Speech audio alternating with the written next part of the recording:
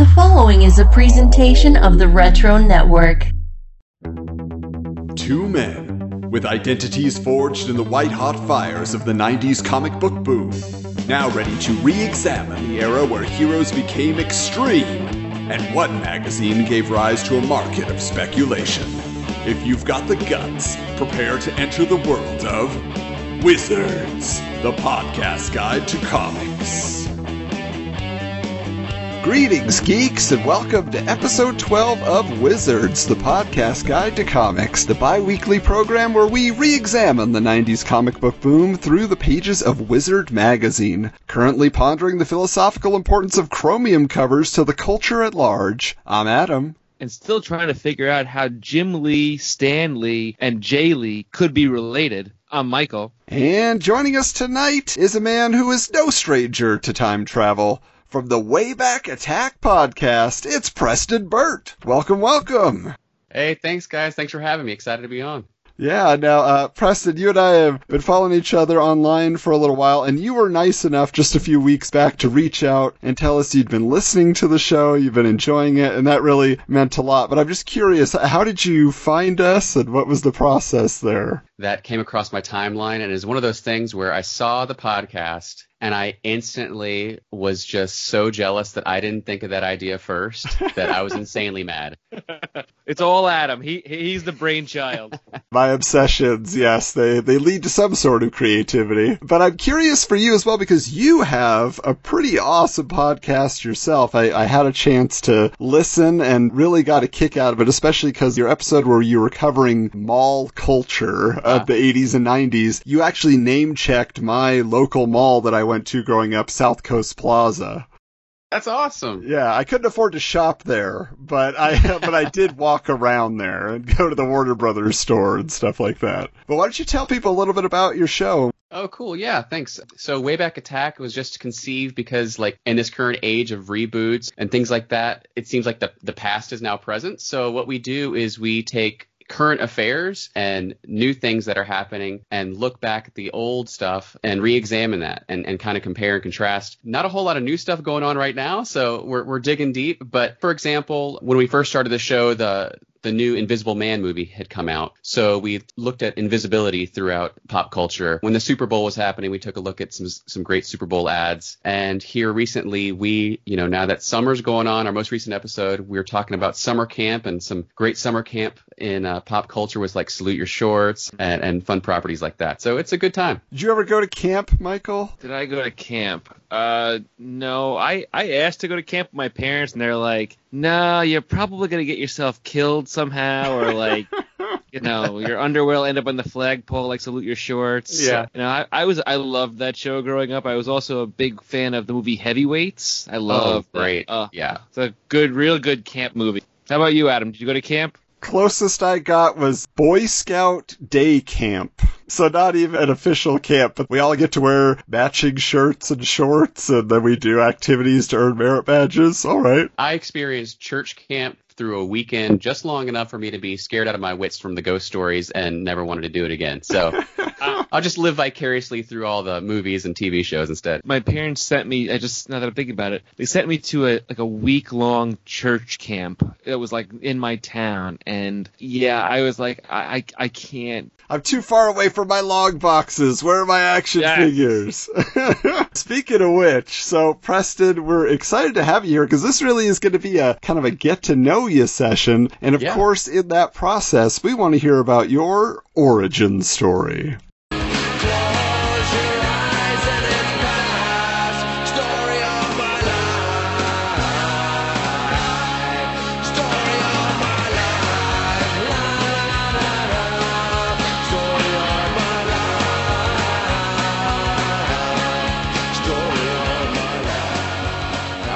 So, growing up, I remember liking Spider-Man and the Incredible Hulk. Like the Hulk was on TV. I remember that. But as far as actual physical comic books, the biggest memory I have was in like 1987 or 88. We lived in Illinois outside of Chicago, and my grandmother lived in Mississippi. And so we would make that drive to go visit her occasionally. And one time we went to visit her, And my mom, I guess, was cleaning out her garage or something. And as we were leaving to go back home, she plopped this big brown grocery sack in my lap that was full of comic books that were hers when she was a kid. Oh, wow. So I actually have my mom to thank for getting me hooked on comic books, because I had that whole 2-day car ride back to Chicago, and I read all her old comics that were, for the most part, like old Harvey stuff. So Richie Rich, Dot, Baby Huey, some Archie stuff like that. But also in between all those were a few select issues of World's Finest, That's Aquaman, cool. Superman, Action Comics, Metal Men. And so I had some really, really cool look at comics from the Silver Age to kind of get me hooked. And then I found my own there on out from like the grocery store, standing in line, picking up X-Men. Actually, on my wall, I have my very first that I bought myself, which was an X-Men Classic number 49. I forget what it's reprinting, but it was a 1990 issue.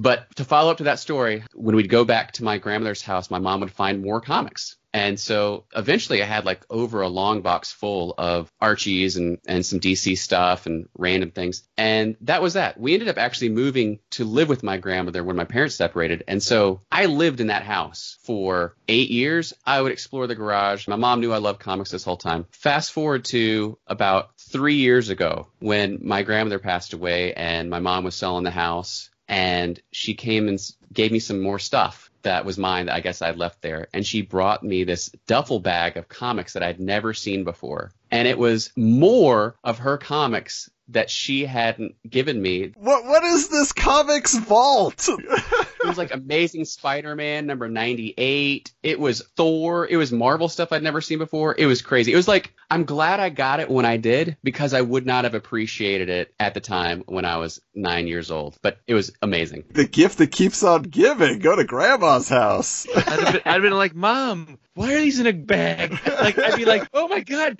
preserve I'll have to them. send you guys a picture so you can see the bounty of treasure laid before me. For sure. That is an awesome story. I love it. But you spoke of, the fact that when you were 9, your tastes may have been a little bit different than those classic comics. So we're curious to know, when you started going to comic book stores or buying them off the racks, who were some of your favorites? What did you really get into? I'm sure it's cliched, but, the first was the X-Men, and so stuff like that. And really, I bought, the big Marvel stuff, Fantastic Four, things like that. And then, honestly, thanks to Wizard, I really got into the independent stuff. So kicking it off with Image, which is, of course, perfect that we're talking about that tonight. And then I started getting really into the indies. I was big into, slave labor graphics, Johnny the Homicidal Maniac. I mean, really weird, quirky stuff, man. Milk and Cheese. I really like those. I got into the Valiant stuff. And then, of course, being a kid of the 90s, I did get into like the collectability aspect of it and getting the foil covers and that kind of stuff. Bloodshot, right? Yeah. So, quintessential 90s, a little bit of everything. And how much did you hang on to all these years? Has it been constant in your life, or did you let it go for a while and come back to it? Well, I'm not a hoarder. I really am not, but I do like to save things that mean a lot to me. So I actually saved most all of my comic books, and then only in the recent past 7-8 years slowly started dwindling some down that had accumulated too much over time. So yeah, I've got a few long boxes full of my most treasured pieces from my childhood still. Well, that is great. Yeah, I love to hear that. So earlier we were talking about going to camp, and going to camp sometimes you got to write some letters home. So why don't we open up Willie Lumpkin's mailbag?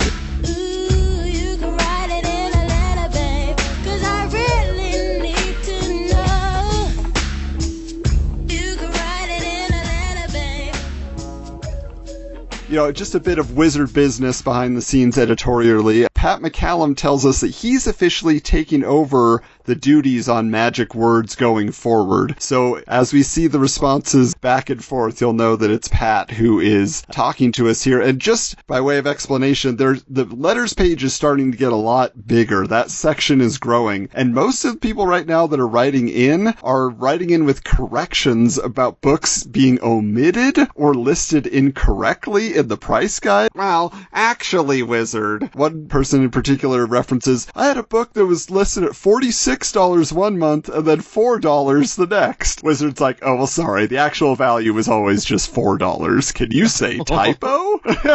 But apparently people really were using this as their source for pricing their collections. That was never what I used Wizard for. Mine was purely education and entertainment, and the price guide was just taking up space as far as I was concerned. But how about for you guys? When you read Wizard, were you using the price guide on a regular basis? I only really used it when, the Death of Superman book came out, and I wanted to know if that book was going up, and I kept looking after that. But other than that, really was more like, ooh, what's coming out next month, or what am I going to look forward to kind of thing. I used it a lot, honestly, because back then you had the Overstreet guide that was only published every year. So instead of this fast-paced internet age that we had where you can know things instantly, look up eBay auctions and stuff like that, if you kind of wanted a pulse on the volatility of it, you had to keep up with the monthly magazine. So I actually really did use it pretty heavily. Oh, interesting. That's okay. Cool. So I've learned that the letters section is what rage tweeting is today. It's just like that's basically what it turns into. So this one says, "Dear Wizard, I have just finished reading Wizard number 10, and I can honestly say that this is the best issue to date. The trading card was a fantastic idea, but it makes me wonder if there are any free holograms on the horizon. I hope you guys could conjure up a Deadpool hologram. Anyway, under some of my questions. 1. If Mark Silvestri is doing Cyberforce for Image Comics, will he be leaving Wolverine like Rob is leaving X-Force and Jim is leaving X-Men? Gee, I hope not. 2. Did you hear of any Image Universe cards coming out? 3. Are there any plans for a second X-Men card series? Maybe then I'll see a Deadpool hologram. 4. Are you guys going to do a Deadpool cover or what? I like Deadpool. We know. Oh, yeah, we get it, pal. I got it. Okay. Number 5, and this is his last question. How about a hologram cover of Wizard? How about it? Huh? I like holograms. I know this is a long letter, but you don't print enough letters from Canada, so please print mine. Ken Cormick. To which Wizard responds, Ken, you hoser. We do plenty of things with you wacky Canadians. In fact, we spend a lot of time up here drinking beer, eating bacon, watching hockey. Now, ain't that Canadian of us? As for your questions, 1, yep, Mr. Silvestri is leaving Marvel for Image. 2, yes, there are plans for Image trading cards. No specific details yet, but if we catch wind of anything, we'll keep you posted. 3, considering how well the first X-Men series sold, you could bet Psylocke's underwear that there'll be a series 2. But who's gonna draw it? And 4, we have Deadpool slated for a cover, but an artist has not been chosen yet. 5, check out the cover to the Wizard Special for the coolest cover you've ever seen, on sale next month sometime. So, there's some stuff packed in there. First of all, the idea that there would be a Deadpool cover for Wizard, that wouldn't happen until issue 22, and even then he's sharing the cover with Sabretooth and Apocalypse and Omega Red, so it wasn't a Deadpool solo cover. And I mean, as far as Image trading cards, that was pretty much what Wizard was doing with every issue going forward now, polybagged with an Image-based trading card. And even this issue comes packed with a Shadowhawk trading card, so that was definitely Wizard's stock in trade. I'm sure they didn't want to give that up to anybody else when that was selling their magazines. And then the whole thing about check the Wizard special, that was the Comic-Con special that we covered, although he was asking about a hologram cover. That was not a hologram cover. I think it had some shiny elements to it, maybe, but that was just a huge gatefold cover. For those of you who remember, that was the cover that I completely botched every single character that was drawn on there, except for one. I will say I have enjoyed reading Pat's replies. I think he really gets into it, and like you mentioned earlier, it's just one big gripe session for trolls. But one of his responses really caught my eye, which was, eat some fiber and loosen up a bit. All right, well, with that, Michael, I think it's time we jump into the Wave Riders Wayback Machine. Let's go back, like we're going back in time, like it's 1989, not in London. Let's go slow, like we're taking time to be kind of So now we're dealing with August of 1992. And there was some pretty interesting movies that came out during this time. All are pretty good, a wide variety of what was out there, though. So the first one is an Academy Award-winning film for Best Picture. And if you've ever seen it and you've stayed awake through the first sitting of it, bravo. I do really love this movie, but it is very long, and it is Unforgiven from August 7th. You slept through this? Hard to believe, friend. Hard to believe. I had to watch it in film school, and we were like, the room was dark. We were all kind of leaning back. I just passed out the first time. I was like, oh no, and I had to go rent it at Blockbuster to rewatch it, so I knew what I was writing for a paper. True story. Now the second movie, also that came out on August 7th, is a fantastic movie. I love this campy movie. It is Three Ninjas. Rocky loves Emily. Rocky loves Emily. And this is not Three Ninjas Kick Back. This is the original Three Ninjas. Not Three Ninjas Knuckle Up? Oh, I didn't even see that one. I hadn't thought about Three Ninjas in so long that when I first read the notes, my brain went to Surf Ninjas, which is an entirely different movie, but also pretty still good. Enjoyable, yeah, on the same level, yeah. Three Ninjas is one of those movies where it's just like it hit at exactly the right moment, you know? Right. It's just like Ninja Turtles are everything. All right, now suburban kids are ninjas like we all want to be. I mean, the best scene of that movie is when the guys are breaking into their house and they set up all those traps for them. So it's like Home Alone ninjas. Come on, little dudes. We don't want to hurt you. This was the one where they each had their own special like mask they wore, right? They had different masks they pulled out on their faces for the Three Ninjas, right? Yeah, exactly. Was one of them called Tum Tum, or did I make that Yeah. up?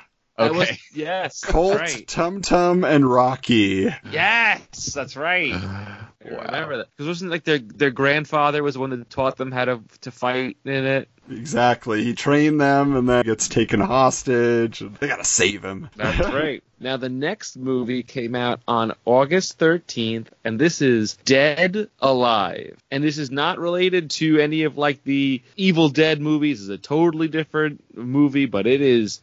I saw this movie once, and I was like, once was enough for me. It was terrifying. I'm not good at horror, and this was... Yeah, this is a big breakthrough Peter Jackson film from his early days in gory horror. I mean, it's just over the top. It's ridiculous. Just This is gross one out where stuff. even if you didn't see it, you would recognize it by just cover. having strolled the cover in your video store Cover of was horrifying. the mouth opening, being pulled open, and another face or something Ugh. sticking out. It's great. Literally, the moment I read the name, I was like, "Oh, I visualized that cover," and I was Yep. like, "Oh, you can't, Iconic. you can never forget that cover. It's just Nope. always there." Now, the last movie that came out in August is Single White Female, and I really loved this movie. I still do like it. It's a little dated at this point, but I feel like it transcends in the sense that a lot of Instagram feels like a lot of single white female, people copying off of one another and trying to become another person. It's very interesting in the weirdness of how it could translate to now if they were to remake this movie. Yeah, it was just the 90s, early 90s especially, just seemed as the era of the thriller, right? You know, it's just like everything was a thriller, whether it was like The Hand That Rocks the Cradle or building off of Fatal Attraction and all these movies, you know, so Single White Female was just that next evolution where you're just like, oh yeah, this is super creepy, somebody taking over your life. Yeah. It wasn't something I was watching at 12. I'll say that though. No, not at 12, yes, but I feel like I think I saw it when I was maybe 15 or so the first time, and I was like, wow, this is frightening and interesting at the same time. But it was, I like that movie a lot. So moving on to music, and there is a lot of music that came out in August of 1992 that will really bring people back. So we're going to start with the Gin Blossoms with New Miserable Experience, featuring a personal favorite of mine, the song Hey Jealousy, on August 4th. I feel like Adam has probably a Gin Blossom story. I do. Isn't I that knew crazy? How did you call that one? Who doesn't have a Gin Blossom story?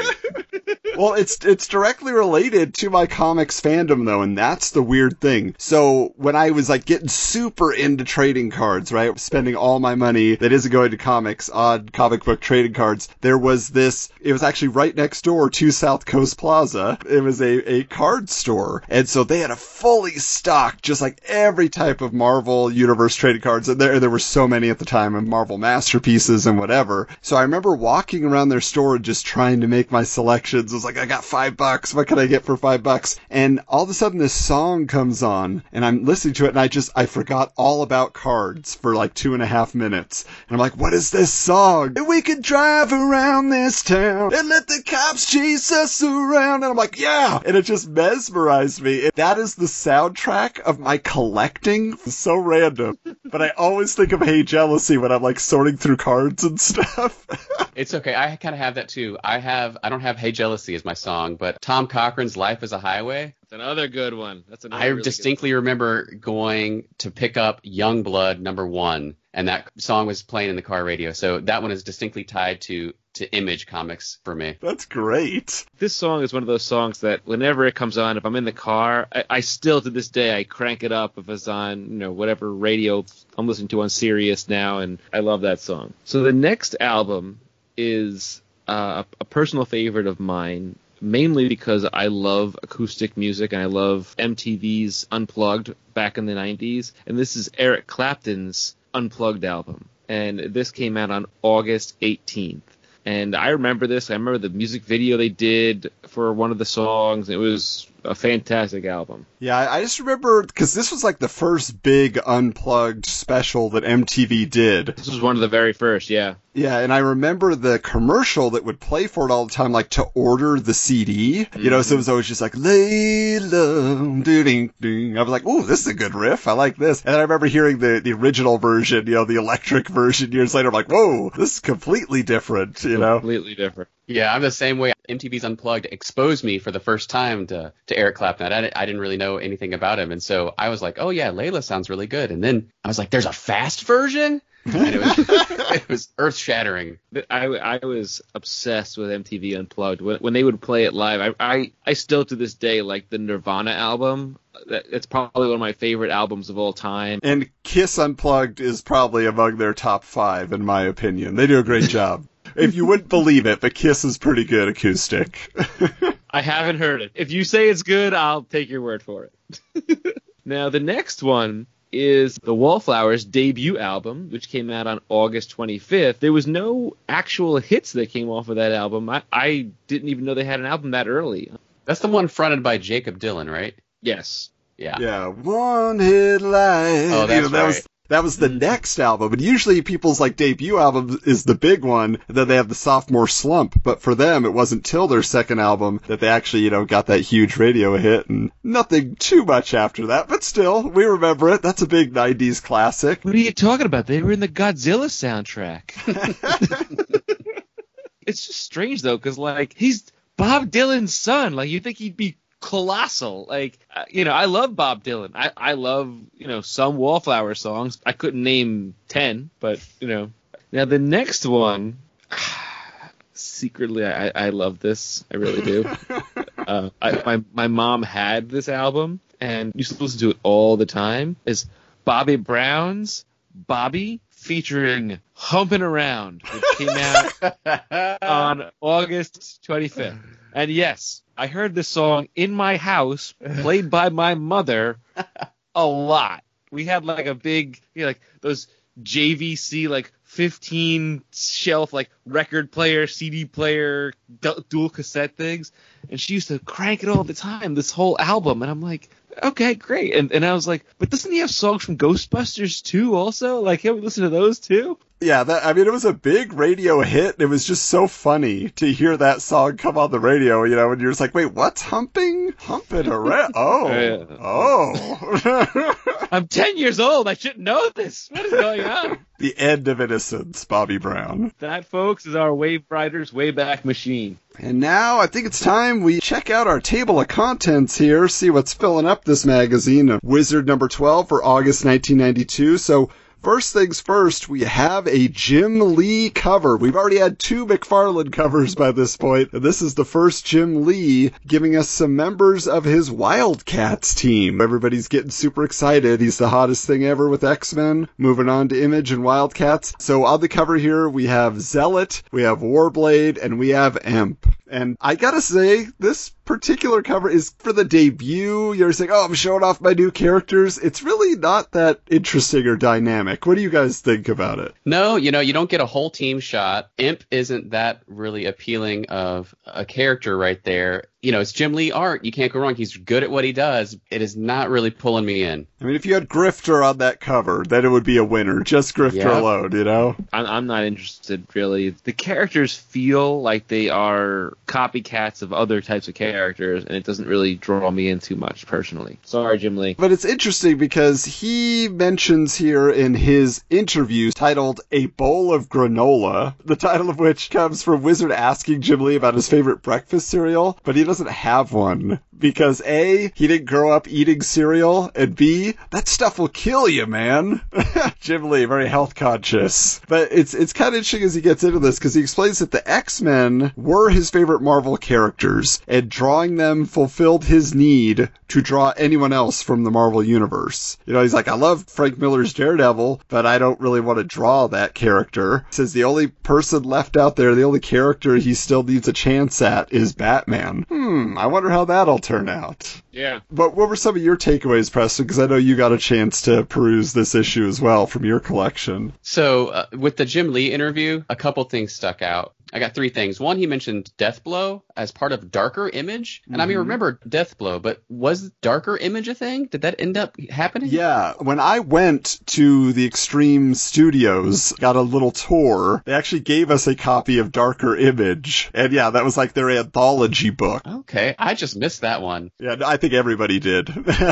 Recently, Universal attempted to do that Universal Monsters reboot, Universal Dark or whatever. What was it called? Gosh. But, anyway. It didn't work out. Universe, yeah. Dark Universe, that's what it was. I was like, oh, I didn't know they did that. Second thing of note, they were talking about artists that they liked, and the name Joe Quesada came up, and he commented that Joe Quesada has a nice blend of Nolan, Mignola, Arthur Adams look, a really nice look. He'll definitely go places. You think so, eh, Jim? Jim's got an eye for talent, man. Yeah, seriously. And then lastly, I thought this was great. We all look up to Jim Lee, and he was obviously so talented, and it seems like he had, a glint in his eye for the future. But it said when he was asking what writers he'd like to work with, he says, I really don't know a lot of people in the industry firsthand yet. So he's pretty green now, man. I mean, yeah, he had that run on X-Men, but he's still really young in his career. Doesn't even have contacts in the industry. Well, speaking of which, the one name he does drop is Chris Claremont, and I'm like, you're the one who drove Chris Claremont off of X-Men. Why would he want to work with you? But also, I remember at this time that they were promoting that Chris Claremont was basically like the 8th founder of Image. Like, he was kind of behind the scenes. He was going to be doing stuff with them. Oh. And so I always found that really odd. Yeah, there was just like, yeah, I want to work with Chris Claremont. Really? I mean, maybe he hated Bob Harris more than he hated Jim Lee. I don't know. But speaking of which, Lee also, he explains that the whole concept of Image is about changing the business model of comics as it relates to creator rights, but also he talks about the people that are predicting the downfall of Image. He sees that they just have a resentment towards the change that they are all bringing. They're trying to hold on to the past. He calls it their own little fiefdom.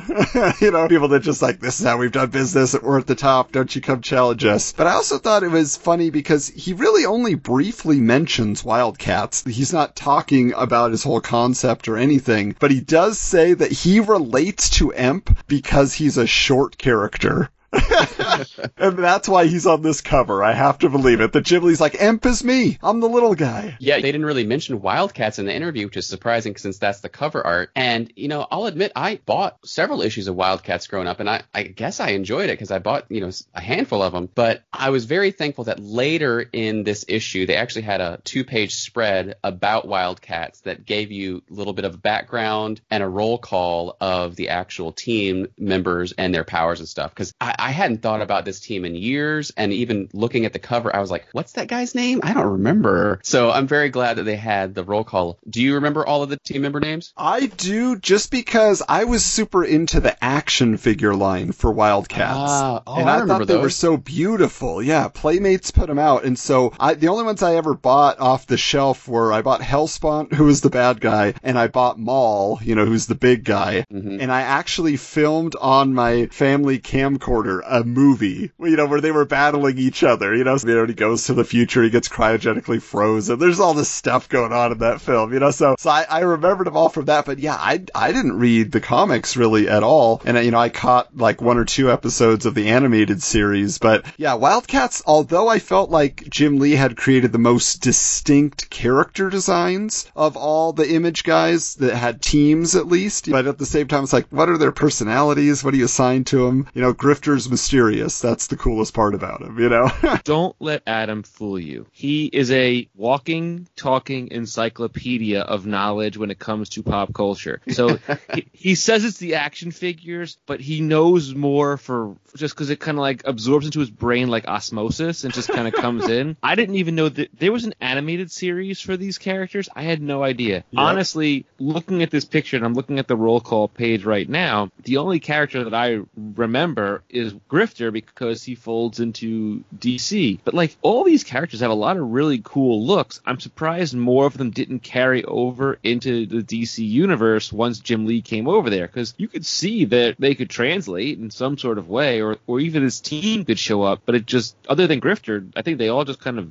vanish, and it's kind of weird. Yeah, if you'd have shown me this team picture before having read this over again, I would have only been able to tell you Grifter's name, and everybody else I would have just made up something horrible. But I had totally forgotten that Spartan was even like a cyborg, like he's a synthetic being. I had forgotten completely that Maul gets dumber the bigger he gets, which I think is great. And then I forgot that Voodoo has that power to change into like animals and stuff. So she's like a beast boy for the group. Yeah, I never knew what her deal was. She was always just like, oh, the hot girl, she's their Psylocke, basically. But I never knew what her powers were. When I look at the team photo, the main thing that jumps out to me, though, is how similar it actually is to Youngblood in a lot of ways. And Jim actually mentions here, he says, when we first talked about a shared universe and sharing the Image imprint, Rob had already done 2 teams that essentially did what the FBI and CIA did, that these heroes would be celebrities. I immediately started thinking about a concept of how I could get a team together who didn't want to be celebrities, so we knew right away that it would be a team with a hidden agenda. But at the same time, it's like, yeah, but I think you guys just didn't coordinate very well, because Spartan has like the same hair as Shaft. He's got the big red hair coming out the top,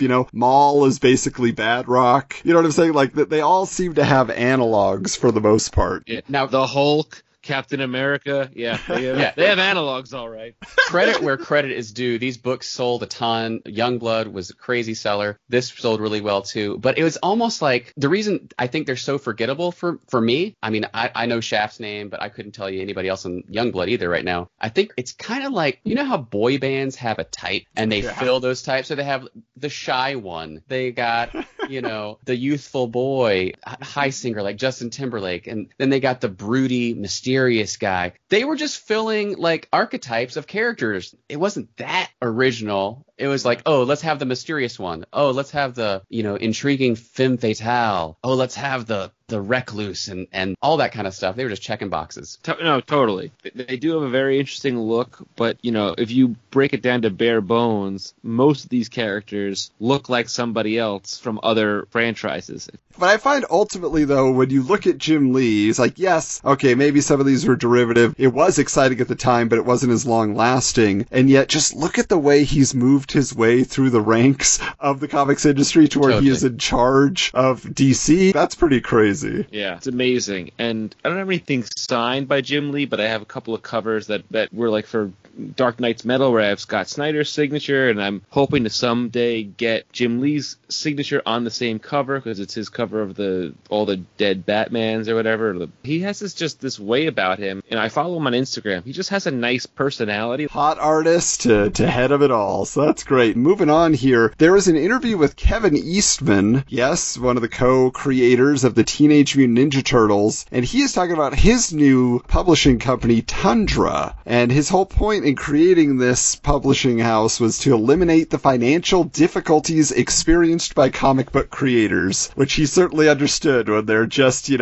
a living room passing back and forth their drawings of Ninja Turtles and then saying, what if we can get this sold? And they got lucky, and he's just trying to say, well, we got lucky, let's help some people out. And I thought it was so interesting that he's getting people like James O. Barr, who created The Crow, helped him finish out his run on that book. They said they're going to be publishing collected editions of Alan Moore's From Hell and Lost Girls series, Michael Gilbert's Mr. Monster, and hey, a new kid on the block, Mike Allred with Madman, who is, quote, a sensitive superhero. Obviously one of those is among my favorites, but it's interesting also because, they talk about how there's a Crow motion picture in the works. We obviously know how that turned out, but From Hell gets turned into a movie as well with Johnny Depp, and even at this point, Eastman had purchased Heavy Metal magazine, which was like this edgy kind of comic art magazine, and it was more of a UK publication at the time, but I remember seeing Heavy Metal on the racks back in the day and be like, whoa, what is this? Now, I had to look up Tundra because I didn't remember this company at all. Now, some of the names you read off, I remembered, but I didn't remember them as being published by a company called Tundra. It was very short-lived. It was 1990 to 1993 before it got bought out by Kitchen Sink Press, which they had been around since the 70s and done underground comics and indies and stuff like that for a while, but then they themselves went out of business in 99. So, yeah, it was kind of a flash in the pan, and I read in the interview that he kind of attributes it to, not that he wasn't dealing with great artists or great stories, it was just they were all new. And so having to build up a brand from the scratch every single time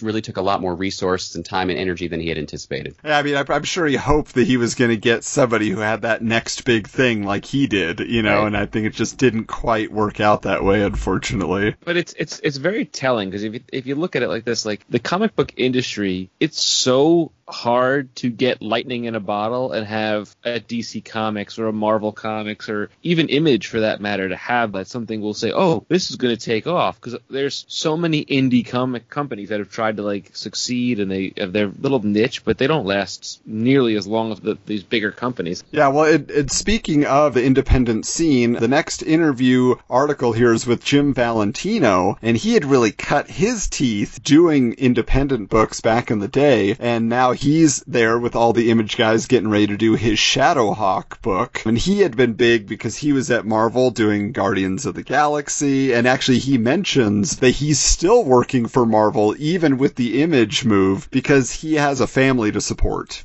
And that's the benefit of Image, is that each creator can set their own rules. And they were kind of like, well, what did the rest of the guys think? They're fine with it. I mean, I do what I want to do. That's just the whole point of what we're setting out to create. And he mentions also that, again, like Jim Lee kind of mentioned, there's this criticism of Image. Basically, they're saying the buzz around is these creators, they're all just doing superhero books like they did at Marvel. He's like, yeah, but we like doing superhero books. And he mentions that Valiant is doing superhero books and no one's calling them out. So there seemed to be some sort of double standard that he had an issue with. Yeah, reading the Jim Lee interview, Jim comes off like a very, very nice guy, very down to earth. If you've read Rob Liefeld interviews, has a little bit of arrogant nature about him, but he's great. Reading Valentino's interview, that guy is just so over it.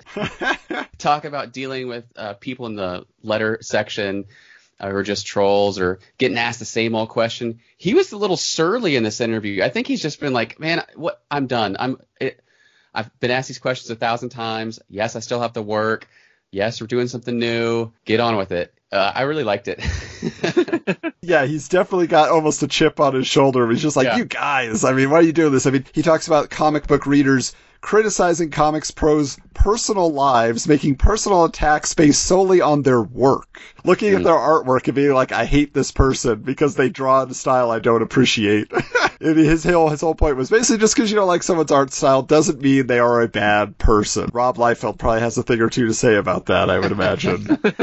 I did like one other quote he had, which was, yeah, I tend to run my career very stupidly in that he always starts something new. So he's having to start from scratch, and his old fans don't necessarily like what his new stuff is. And so he doesn't get a whole lot of carryover every time. It's kind of a reinvention every shebang. Right, and he's been doing these team books, and now Valentino's doing Shadowhawk, which his whole point of it is it's the first comic where the identity of the hero is a mystery, and he barely even says a word. So it's just like, you don't know who he is, and that's the point of the book. You're trying to figure out who is Shadowhawk, and there's all these people sprinkled in. It could be this, could be that. But he also says the main point of Shadowhawk is he breaks criminals' spines instead of killing them, so that even if they get off in court on a technicality, they still pay the price. I have a conspiracy theory that Jim Valentino just designed Shadowhawk and didn't really have an idea of where he was going with it or what was going on. And he's just like, ooh, he's just mysterious. You don't know what his background is. And he was figuring it out as he went. Give me some time. Yeah. Yeah. He only says one sentence in the first issue. Yeah. But yeah, so I mean, it was pretty interesting how he did it, though. He mentions that all of the Image launch titles, with the exception of Spawn, were just 3 to 4 issue mini-series to introduce a concept. If the people like them, they buy the character, we'll do more. And he did that. So he had Shadowhawk, and then he had Shadowhawk 2, like it was a sequel film. So it was kind of a fun way to go about doing things. Now, one really random feature in here, it popped up and I was like, is this a paid advertisement that looks like an article? Like, I don't know what this is, but the title was Comic Book Character Ring Premiums, a Skyrocketing Market.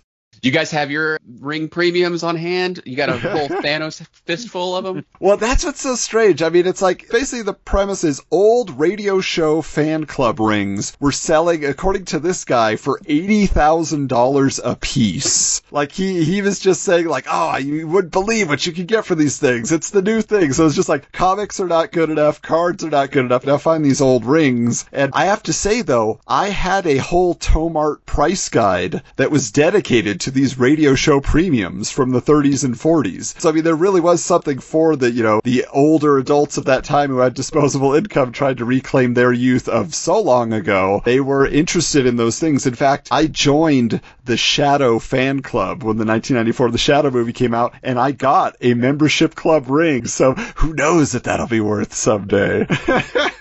Well, I did a little research for you guys, and I looked at the most recently sold ring premiums on eBay, and the highest selling one was a 1940s Buck Rogers Ring of Saturn, which glows in the dark, and it sold for not $80,000. It sold for $259. Whoa. Market fell out of that. Yeah. Yes, so I'm not normally a cynic, but I'm with you, Adam. I was looking for whether this was a paid advertisement or not. I think this guy, he is the president and CEO of Diamond Comic Distributors, and I think he's basically just hyping up rings so that they can hopefully sell some from their distributorship. Yeah, which they eventually do. Like, Wizard tries selling collectible rings of Wizard. They're like diamond shaped in a couple months. Like, so yeah, I think that was just they were trying to build that into an industry, and it did not take. Sneaky. Also in this issue, the Brat Pack returns. If you guys recall, this was where they would get kids that were buying comics at the time, 13 to 15-year-olds, and get them into a discussion about the industry. In this one in particular, they're talking about how they feel that comics should be promoted or what type of ads should be in comics. So the main thing they all seem to agree on is that comic books should have TV commercials. Apparently when G.I. Joe was launching, because it launched as a comic book first, they had these big commercials that were on TV telling you to buy it. And also they're mentioning how certain books got on news broadcasts and things like that. So anything on TV is good for comics. But then they're saying, when you put ads for comics in a comic, that's a waste because fans are already reading comics. So you shouldn't do that because you're just promoting to the people that are already there. Yeah, but kids are stupid. What do they know? And then they're like, and all kids agree that video game ads are perfect. That's what you need. I will attest to that because I got a whole big lot of just old comics that were kind of cruddy, and I just took out all the vintage Nintendo ads and I put them in a binder, and so now I have all those to look at, So I think that really is when you think about, okay, what did I love seeing in comic books? The video game ads were a big, memorable part of it. Yeah, totally. A lot of these 90s comics, when there was just such a glut of bleh in the market, that don't hold their collectability any longer and you can get for 50 cents or a quarter now, they're still fun to look through because they're this snapshot of time of pop culture, not just the story, but the ads. And I really like looking through not just the video game ads, but, like I found I think it was Legends of Batman number 42, some horribly forgettable issue. There was a fold out poster for the horror movie The Shocker. And oh, yeah. Shocker! I was like, what a treat! That also has a Kiss connection. Paul Stanley sings on the soundtrack. But yeah, it's so interesting though, because I was actually going through an old issue of Ghost Rider from like a year from this point, from 1993, and there's a whole thing in there about like this exclusive Ghost Rider comic you could only get at KB Toys, and there's a coupon in the book where you get $5 off any Nintendo or Sega Genesis game that you buy at KB Toys, plus then you get the exclusive comic book as part of the deal. Wow, okay. So it's like those types of ads and those promotions, it's just like, who has that book? I tried looking it up online and there's like one available for that Ghost Rider comic. But also mentioned here, just very briefly, is the first annual Halloween costume contest is being announced, that they want you to start submitting your pictures now. So in October, for that issue, they can show you. That was actually one of my favorite features in Wizard, aside from the homemade heroes, is every year when Halloween would come around and you'd see the cosplay going on before that was a thing, right? And that was the only place you saw superhero costumes, and it would always blow me away. And this Lobo one's pretty good, actually. Yeah, It it's is pretty solid. good. This is kind of before, like, I know that people always dressed up at comic conventions, but this is before cosplay was really, really a thing. And so, Wasn't a thing, you know, yeah. they were more homemade and had a little bit of grit and grime to them. And I appreciated that looking back at those. And the ones that really pulled it off, you're like, wow, that is really, really impressive, because we didn't have all that technology that we do now. For sure, yeah. And the best part of that, and we'll get to that when that comes up, but Wizard was merciless at making fun of these people in their dumpy costumes. I mean, it's pretty hilarious. And Michael, I apologize, there's no Hunkin' Babe of the Month in this issue, so I don't know what you're going to do on the Wizard Half episode with your sexy voice. Oh, I'm terribly disappointed. I'll have to figure out some way to throw that in there. I'll shoehorn it in there somewhere. I'll figure it out. The other fun announcement in here is on the back of the poster, they are promoting the Wizard Cool Corps. Oh yes, join the Corps, you know? So this was actually a really neat thing, because they're trying to get, like, you know, their fan club off the ground, essentially. And the Corps stands for Comic-Oriented Relentless Pursuit Squad. So they were really reaching with that one. But Yeah. the things that you get from this, you qualify for discounts on Wizard and other merchandise, receive priority at special events, carry a membership card, direct line news updates, participate in special Wizard polls, questionnaires, and feedback sessions, and are tipped off to cool stuff before it happens. It doesn't sound like there's a whole lot going on here. I hope there's some weirdo out there that still has that membership card for the Cool Corps. That would be so awesome to see. In their wallet. Yeah. Never took it out. I mean, but this just seems like it's totally like, we want to get your information all the time. We want to be talking to you about what you buy, and we'll just assimilate that data, because they're not giving you Instagram anything. ad campaigns in analog form.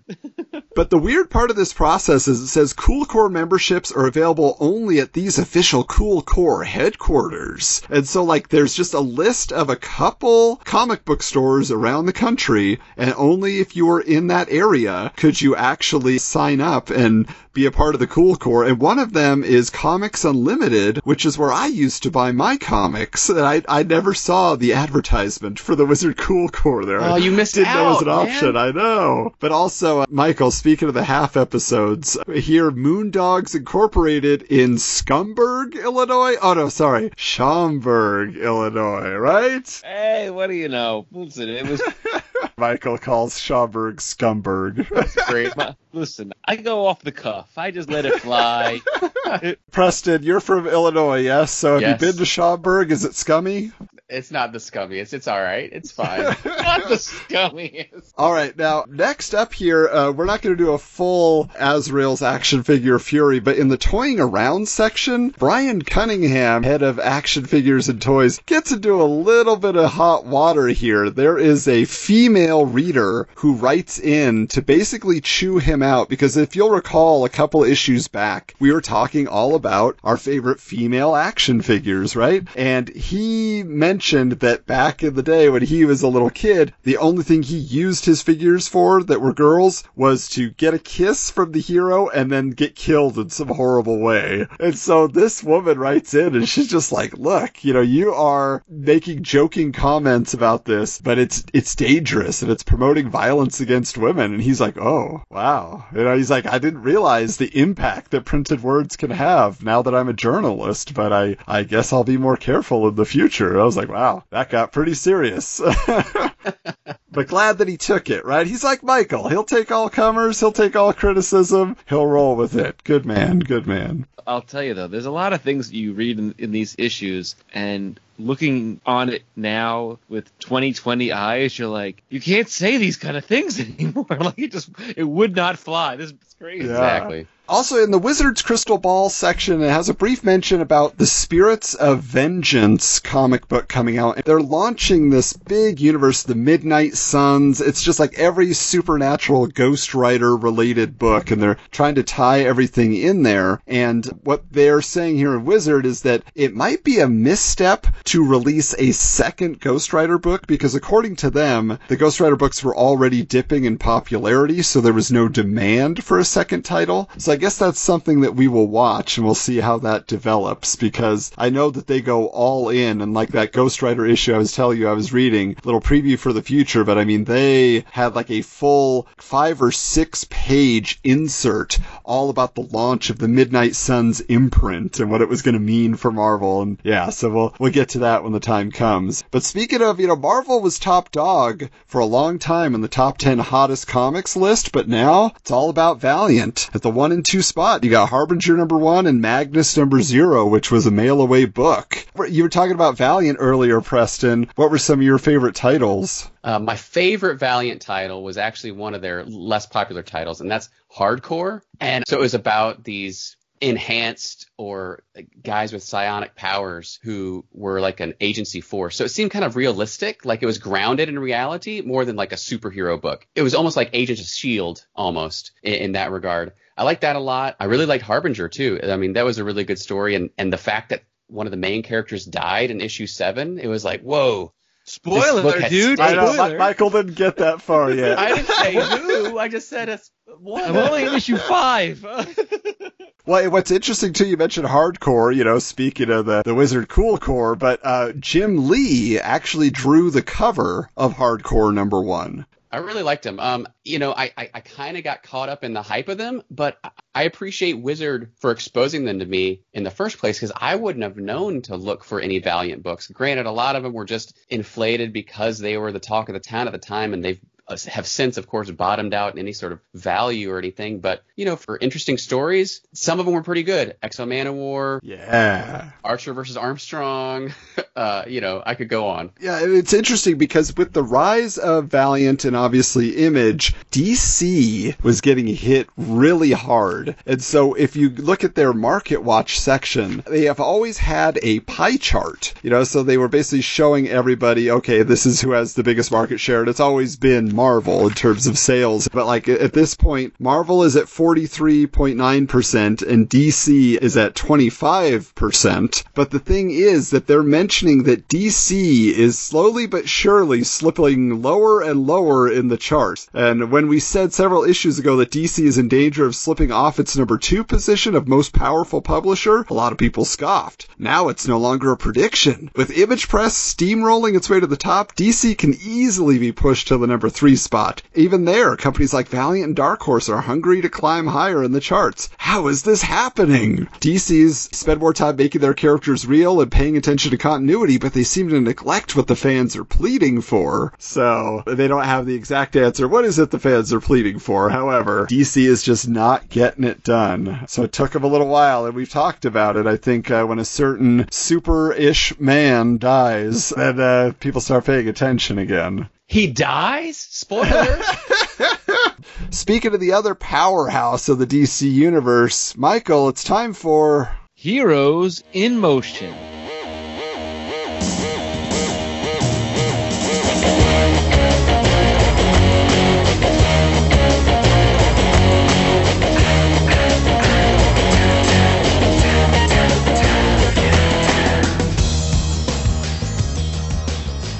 And in this issue, they're going to be talking about everyone's arguably favorite animated series of all time, which would be Batman the Animated Series.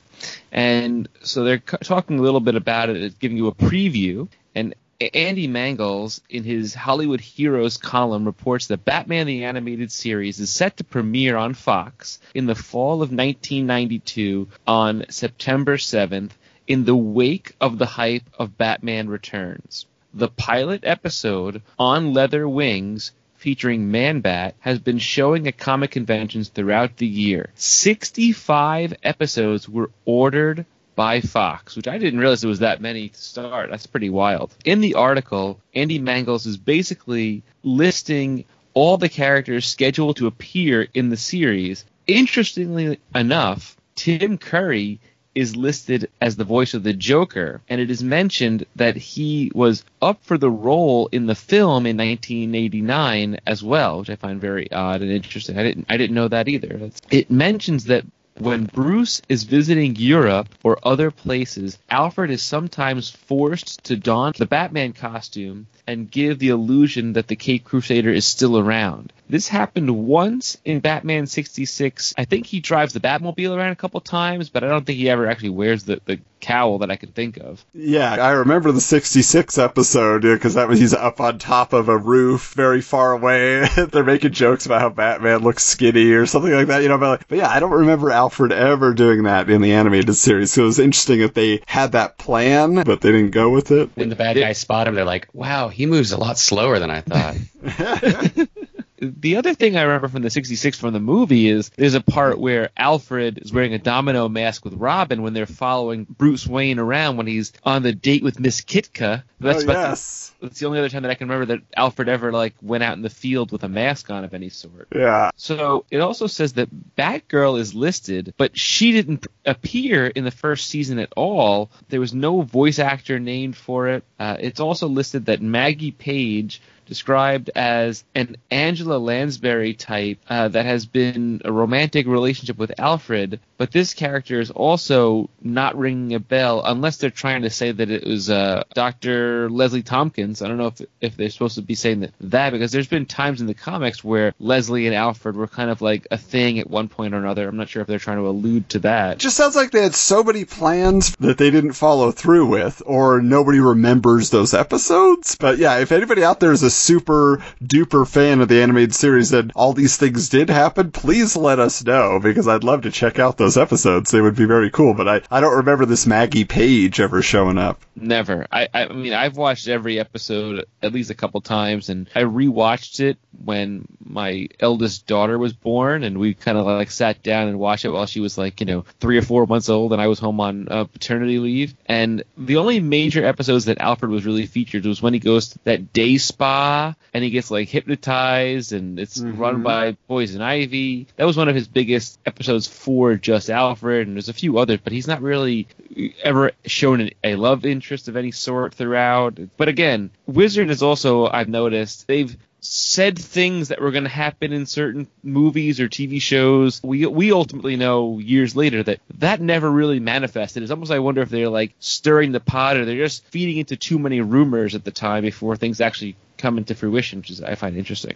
Finally, Mangels lists that many of the Batman gadgets, like the Batarangs, the Bat Glider, the Bat Rope, to be used in the series, as well as the Bat Phone, as seen in Batman 66. But there was never a Bat Phone. In fact, Commissioner Gordon use the bat signal in the early seasons? It always felt like Batman just kind of found his own trouble. He wasn't waiting for Commissioner Gordon to say, we need your help. And they had a relationship of sorts, but it was always Batman coming on his own terms. It never seemed to have to do with Commissioner Gordon saying, we need you, Batman, save the day. That wasn't how they rolled in the animated series. There was 1 or 2 episodes that I recall that Harvey Bullock turned on the bat signal because Commissioner Gordon was kidnapped by somebody and he alerted Batman to it. And this was probably in the second season, I think. Most of the first season, there's just Batman by himself. It wasn't until later in the first and into the second where you see Dick Grayson as Robin a lot more frequently. And I remember it was an episode where Dick Grayson was Robin in the episode and in the Tim Drake costume. Let's just put it out there, but besides the point. But yeah, so I don't remember Gordon using the bat signal a lot. Do you guys have any favorite memories from this series? I don't have a particular one. It was all just a blur, that Fox Kids block of X-Men and Batman the Animated Series. But I just remember being so mesmerized by the art style. It was so different than anything on TV. At the time, it was cartoony and was cinematic, and that just wasn't anything that we were used to yet. Yeah, I remember specifically the Cat and the Claw 2-part episode, because I believe because of Catwoman's involvement and because Batman Returns had just come out, that was actually a primetime episode that they did like over 2 nights, and that was kind of like a big television event, because I remember recording that on our VCR, so that was a big deal. For some reason, the episode that always really jumped out at me is the Mad Hatter episode. I really like that. Kimmy Robertson is playing his love interest. She's got just that great voice. Because, the Mr. Freeze episode obviously was the one that won the Emmy and was all critically acclaimed, but I felt like the Mad Hatter had just as much pathos, if you will. He had a lot going on there. Also, as I was rewatching my first season set this last week, I noticed the Scarecrow shows up like 3 times in the first season. It's like the Joker and the Scarecrow just over and over again. And plus the Scarecrow gets a redesign halfway through the season. So it was really strange. He gets a few redesigns over time. So for me, honestly, I have 2 things. I always felt that when they did the redesign later on, it became like the New Adventures of Batman, and they changed, in particular, Catwoman's look. I was so bummed out because I loved the gray costume for Catwoman, and I thought it was just so like iconic and beautiful. And I really wished that they had done more episodes with her and him and kind of like fleshed out their relationship further. But honestly, I think personally the 2-part episodes of animated series altogether is the origin of Harvey Dent into Two-Face. Like just the ending of the first episode when the lightning strikes and you see his face deformed and everything. It's just so iconic, and I remember seeing it on posters and all kinds of stuff. It was just a beautiful image, and it was just really well told story. Yeah, I mean, it was cool that he was an anti-hero, right? Because technically he was, getting revenge on a mob boss, you know what I'm saying? So it wasn't like he became a criminal immediately.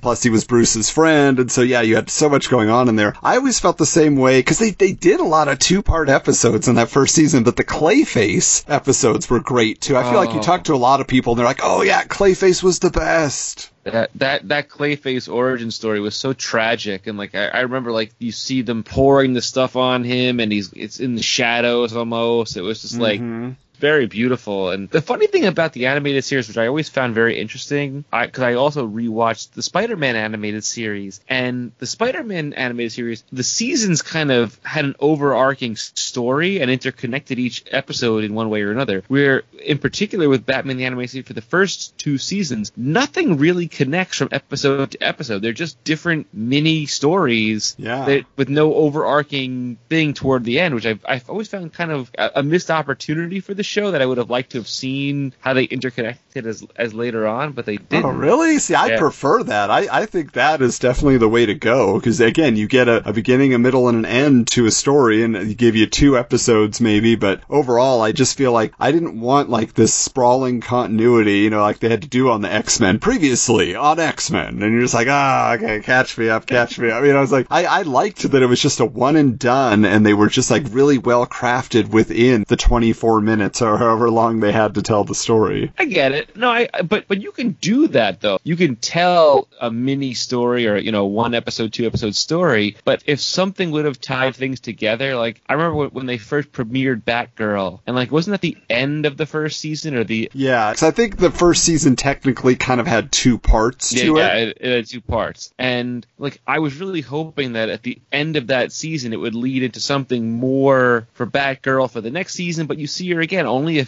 handful of times until they reformatted the show for the New Adventures. Yeah, and I'm sure we'll be coming back around to Batman the Animated Series because, yeah, this is a big, big deal. But right now, speaking of being a big deal, we're going to open up Rob and Todd's Hype Machine.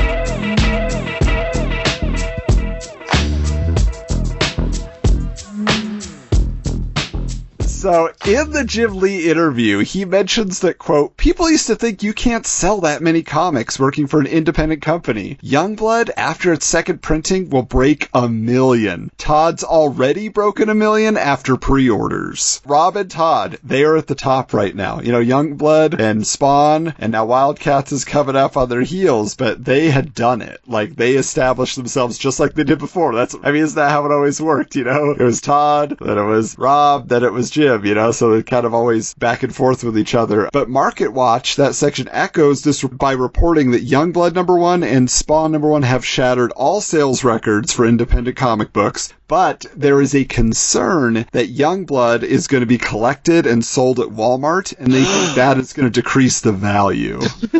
That's what's going to decrease the value.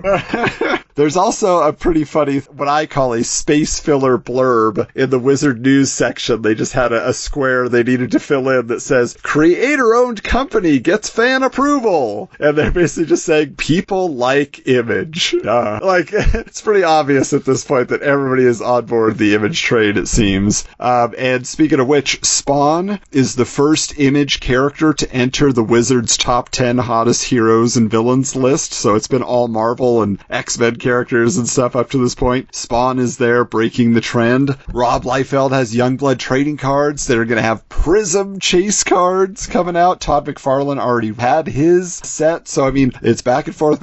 Rob and Todd, they're doing it. But even with all that, this issue tally, Rob gets 6 mentions, Todd has 7, so it brings our running total. Rob is at 76. Todd is at 74. He is knocking on the door. Look out, Rob. He might catch ya. I'm hoping for the day that I hear 0 mentions for both. I know. We're going to have to rename the segment. We will find out where it goes from here. All right, but Michael, why don't you take us into The Punisher's Price Guide.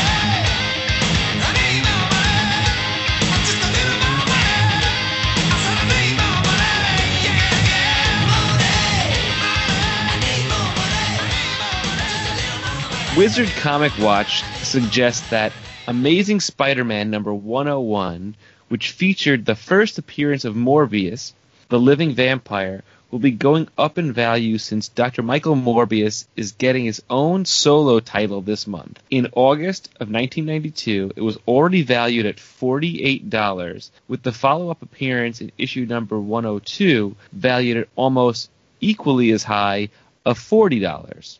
Interesting.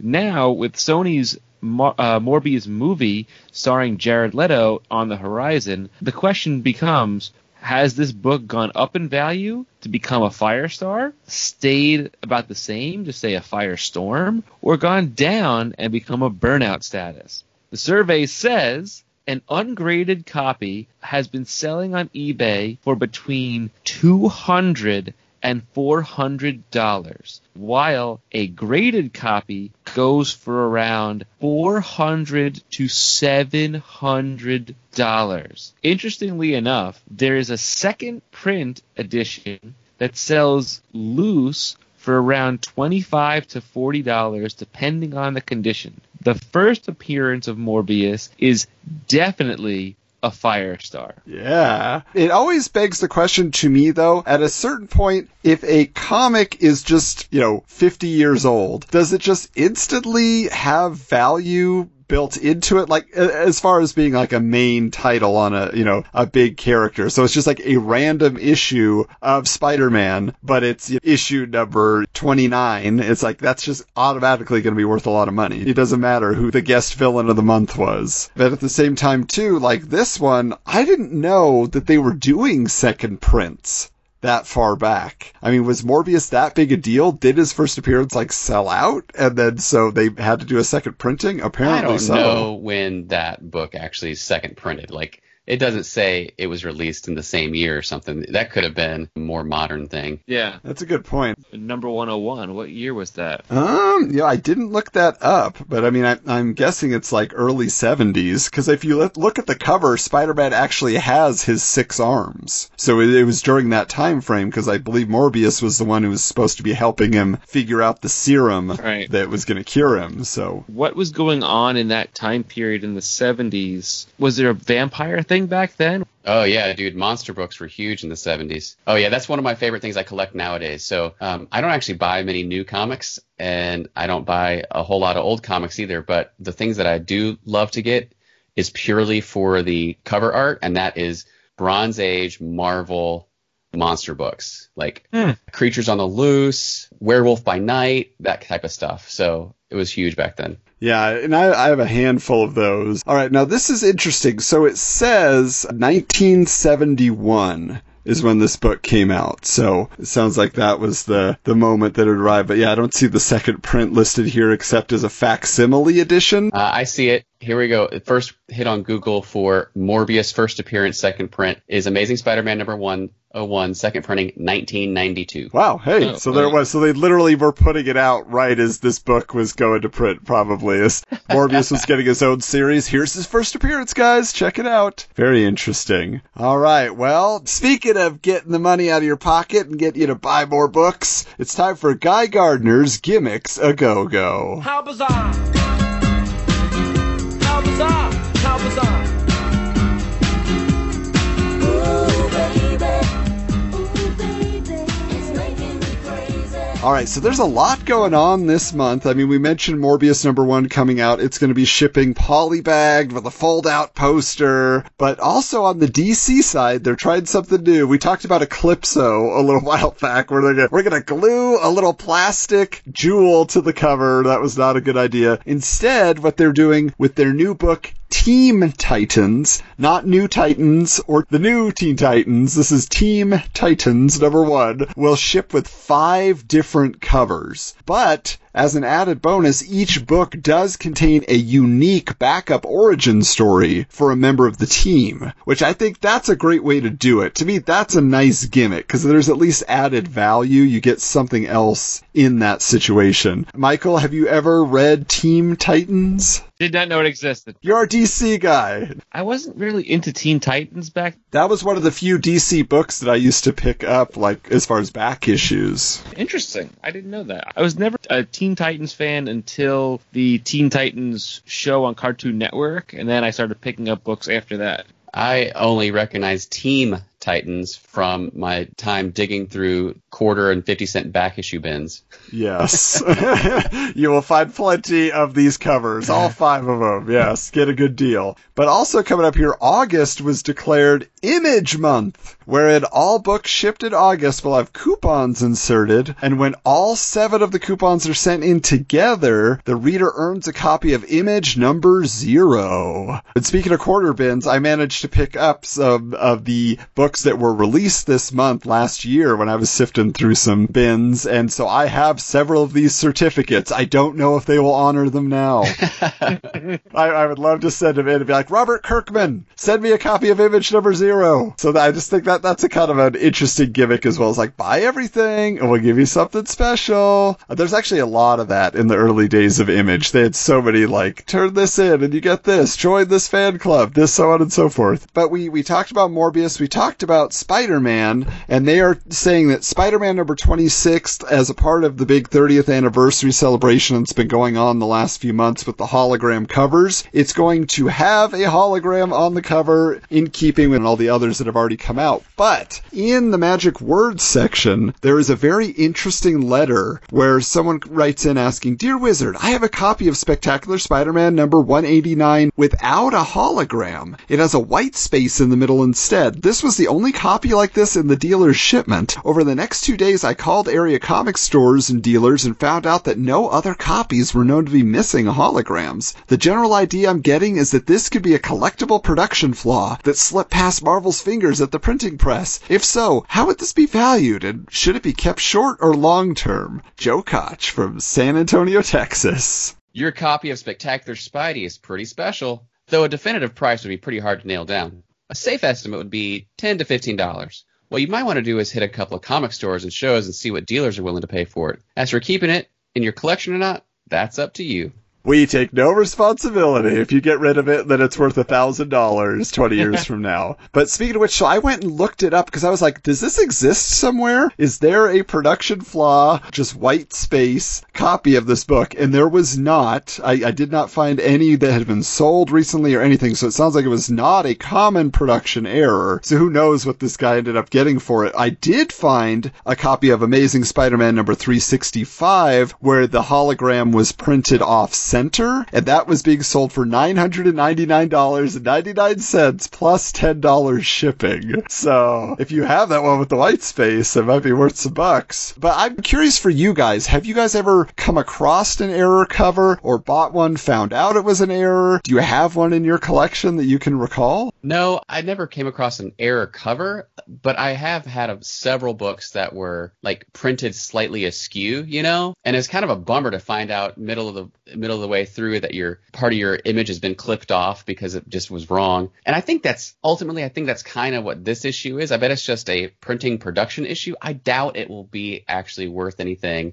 You know, it's not like it's the Billy Ripken baseball card with the swear word on the bottom or something where they just something missed the censors that they have to pull back later. This is just some mess up at the printing press. So I don't have any misprint comics that I know of, but I can tell you of a misprint collectible that I have.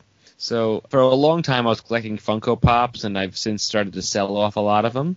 But my very first one that I got as a gift from my wife was the first run of Batman, and then my buddies got me the exact same one. So here's the interesting thing. On the box, it has Batman in a gray costume with a black chest emblem. One of mine has the proper chest emblem. The other one has a yellow and black bat symbol chest plate, and it is a misprint. And I found out of those Funko Pops of the first run, there's like 200 of them that have this misprint, and so it's worth a couple $100. Nice. and I got it as a gift. My friends bought it for $8 at like a card store or something like that. That is sweet. Yeah, that's a great gift. The closest I have is, I remember back in the day, you know, I was really into the What If books, so I bought a bunch out of the back issue bins, and I got What If number 7, which was what if someone else besides Spider-Man had been bitten by the radioactive spider. And so when I took it out of the bag and board, it like the cover came off, and I was like, oh no! But it wasn't because the cover came loose from the staples. There was a second cover wrapped on top of the stapled cover. Yeah, so it was like a double cover, and I looked on eBay, and that's something that happens. But I looked at a few more, and the one that jumped out at me was that there was, you're bidding on a Spider-Man 2099 Volume 1, Number 1, manufacturing error, and it's graded at a 9.8. But what they're saying about it, it was manufactured with the interior bound upside down and backwards. Wow. So Someone was drinking on the job that day. yeah. But we'd be curious to hear from you guys out there listening. What are some of your error comics, or some of the weird production snafus you have caught in there? Because I'm sure there's some weird stuff in your long boxes. Speaking of weird, Michael, what's up next? Robin's Reading Rainbow. Rocky Robin, yeah, Rocky Robin. Blow Rocky Robin, 'cause we really gonna rock tonight, yeah.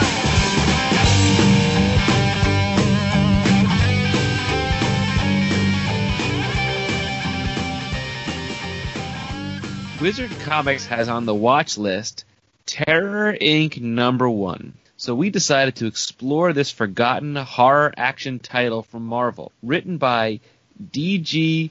Chichester. Sure, probably wrong, but okay. Leave it in. I'm going to leave it in. Don't edit. Just let it fly. Who had previously written Daredevil, Nick Fury, Agent of S.H.I.E.L.D. Not the Nick Fury, Agent of S.H.I.E.L.D. that was starring the Hoff, but, you know, the comic instead. And was currently writing the Night Stalkers book for Marvel as well. Art by Jorge Zaffino, who had drawn a lot of Punisher stories in the late 80s. Okay, so let's put it this way. I never was into horror comics other than The Walking Dead for a little while. I really was reluctant to buy this on Comixology. Fortunately, a friend of mine had like a PDF version that he sent to me.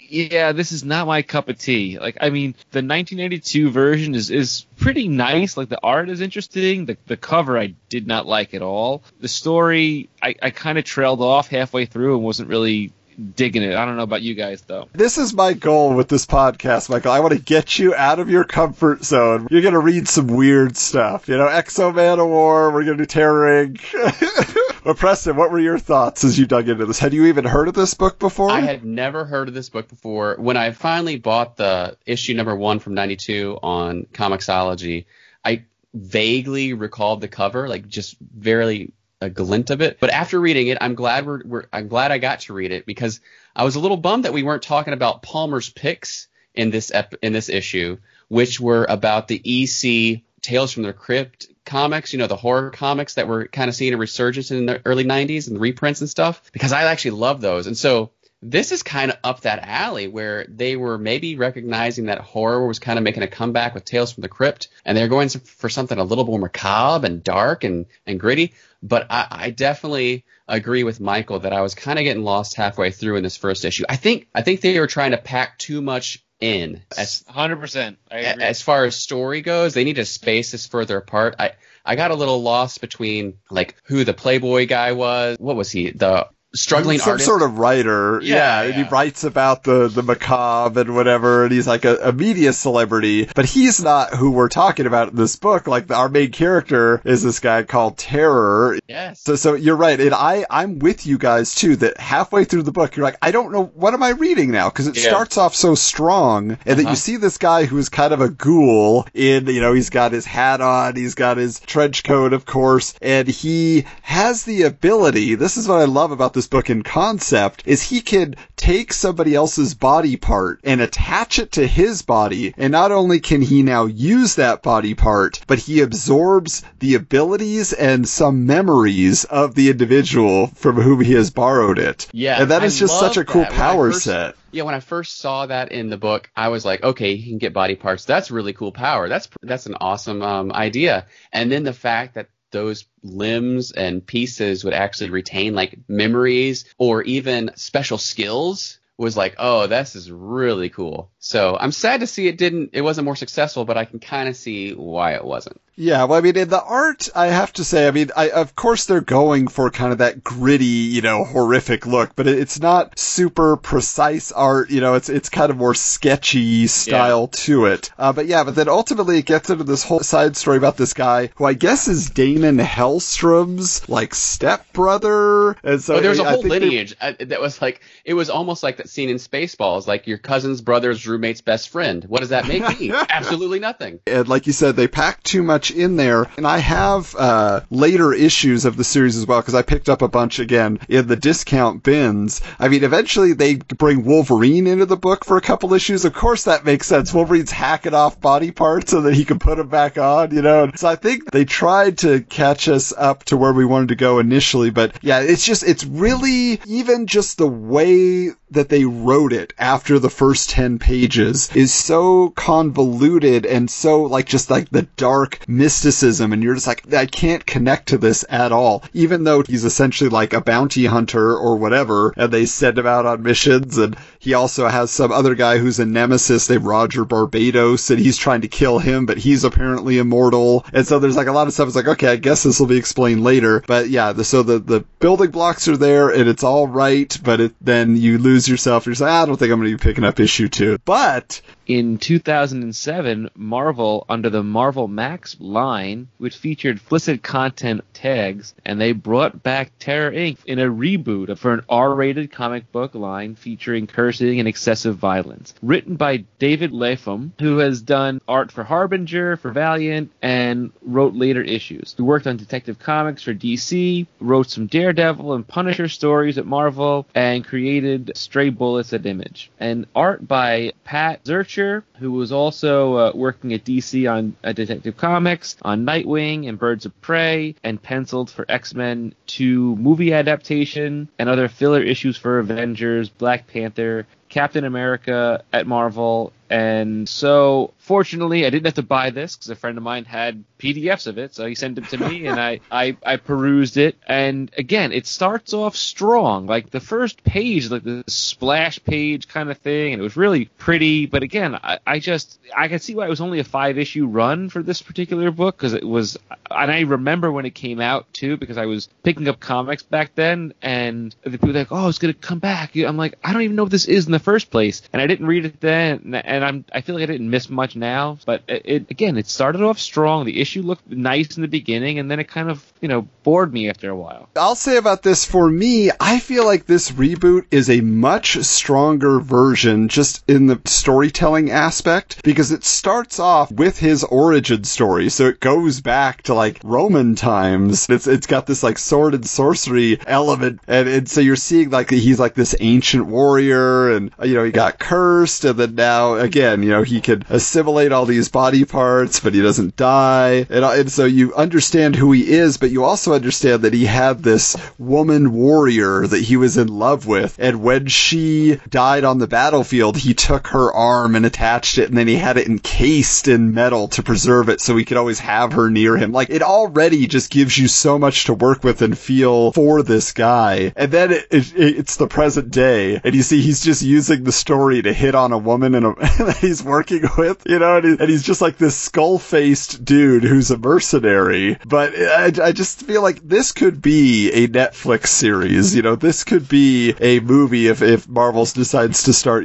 getting into the darker R-rated universe of things, because he's got a real attitude to him. He's kind of over it. He's been alive for so many years, and yet he's still using his powers. This one is much more creative, and this is a series where I've wanted to get. They did this as a 5-issue limited series, then they did another follow-up, and I want to read it all. I really like this one much more than the first one. I don't need to be spoon-fed. I can start in the middle of a story sometimes, but I did appreciate after reading the first one to be able to have this background, this kind of mythos behind it. I will say I agree with you in that this definitely has some footings to be like a Netflix series or something. But in the comic, I'm pointing out two issues here. First off, he's got this lady who is a gorgeous warrior beauty who they apparently fall in love, and like that is not even a panel.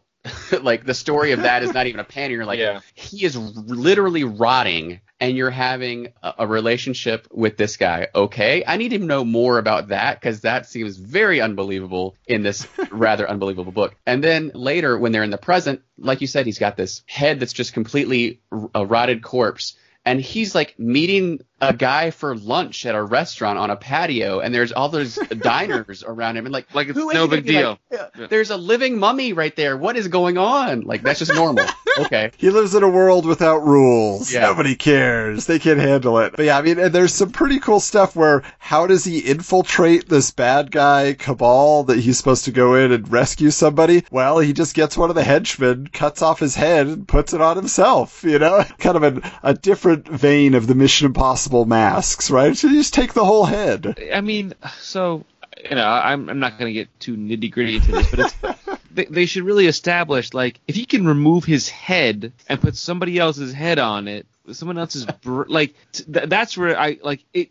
Where's the brain power go? Right, as a conceptual idea, like, it looks cool, but I was like, that's where I lost it. I'm like, what? He can pull his own head off, and then his brain, like, he's not like the Headless Horseman where he's got to keep his skull head with him to, like, steer the body. Like, that doesn't make any sense. Like, yeah, I agree with you. In the first one, there was a slight difference in that, well, in just this issue anyway, he was piecemealing it together. So he would grab like an eye and an ear or a nose. I could see that, but like the whole head, what? That took me out of it. I was like, oh, all right, I'm done. Well, now here's the thing. So the climax of this is he gets outnumbered, and they, all the bad guys come in with their rifles, and they just blow him to bits. And so the face that he had basically becomes a skull face again. So I think his essence is always there, regardless of what head or other body parts he puts in. They eventually rot because it's dead flesh. So he always just ends up with a skull face again. He must smell like he's going to pick up that girl at a bar, and he's like, "Why do you smell like a dead body?" "Oh, my skin's just rotting away over time, pal. It's all good. Don't worry about it." The best part is at the end, they have next issue, and they show you the cover, and he's got, like, a bear or a werewolf arm. Yeah, I saw that. And that reminds me of Scud, the Disposable Assassin. I don't know if you guys have ever read that book, but at a certain point, Scud does the same thing where he gets a human arm attached to him, even though he's a robot, and it turns out it's a werewolf arm. And so when the moon comes out, all of a sudden he's got this werewolf arm he can't control. So that makes me want to pick up issue 2. I'm like, huh? Where are they going with this? One of the best. I love Scud. Yeah, this one, though, I will say, as weird as it was, as many nitpicky things I thought about it, it was a fun book. It told a great story, and it actually had me wondering what happens in the next issue at the end of this one, unlike the first one. Hey, some things in the 90s can be brought back and improved upon. So there we go, Terror Inc. And so, with that, man, what a discussion we've had tonight. Preston, it was so fun having you with It us. was a pleasure. Thank you for joining us. Yeah. Loved it. Thanks, guys. And if people want to follow you on social media, where can they find you? I'm at Squared Stiff, and you can listen to my podcast at Wayback_Attack. Awesome. And we invite you all to keep finding us on social media at Wizards Comics on Twitter and Wizards_Comics on Instagram, where the conversation continues between episodes. Also, want to announce it's big news. That's right. We have t-shirts. Yep. You can go to our TeePublic store. Just search Wizards, the podcast guide to comics. We've got 3 different designs, 2 different Wizards logos. We've got our show art on a shirt. So if you want to be awesome, go ahead and grab yourself a shirt. Take a picture of yourself wearing it. We might just send you a special prize for participating in the Wizards universe. So I ordered mine, and I didn't order the one with our faces on it because I didn't want to have my face on my face. It was like it would have been too like meta, and I was like, I gotta get the logo instead. And I know we have a lot of artists out there listening. I'm talking to you, Lee. I know you're listening. Talking to you, Eric. So guys, if you want to design a Wizards t-shirt, we'll throw it up on the store. We'll share the wealth. We don't mind. We just want to expand our line of fashion, you know? The X-Men and Spider-Man and everybody else did it back in the day. We can do it too. And also be on the lookout for our mini episodes, our Wizards Half, where Michael continues to bring you some run and gun comics fun, featuring all the content we didn't have a chance to cover on this episode. There's plenty to get into, so we will keep bringing those to you as often as we can. But until next time, keep your books bagged and boarded.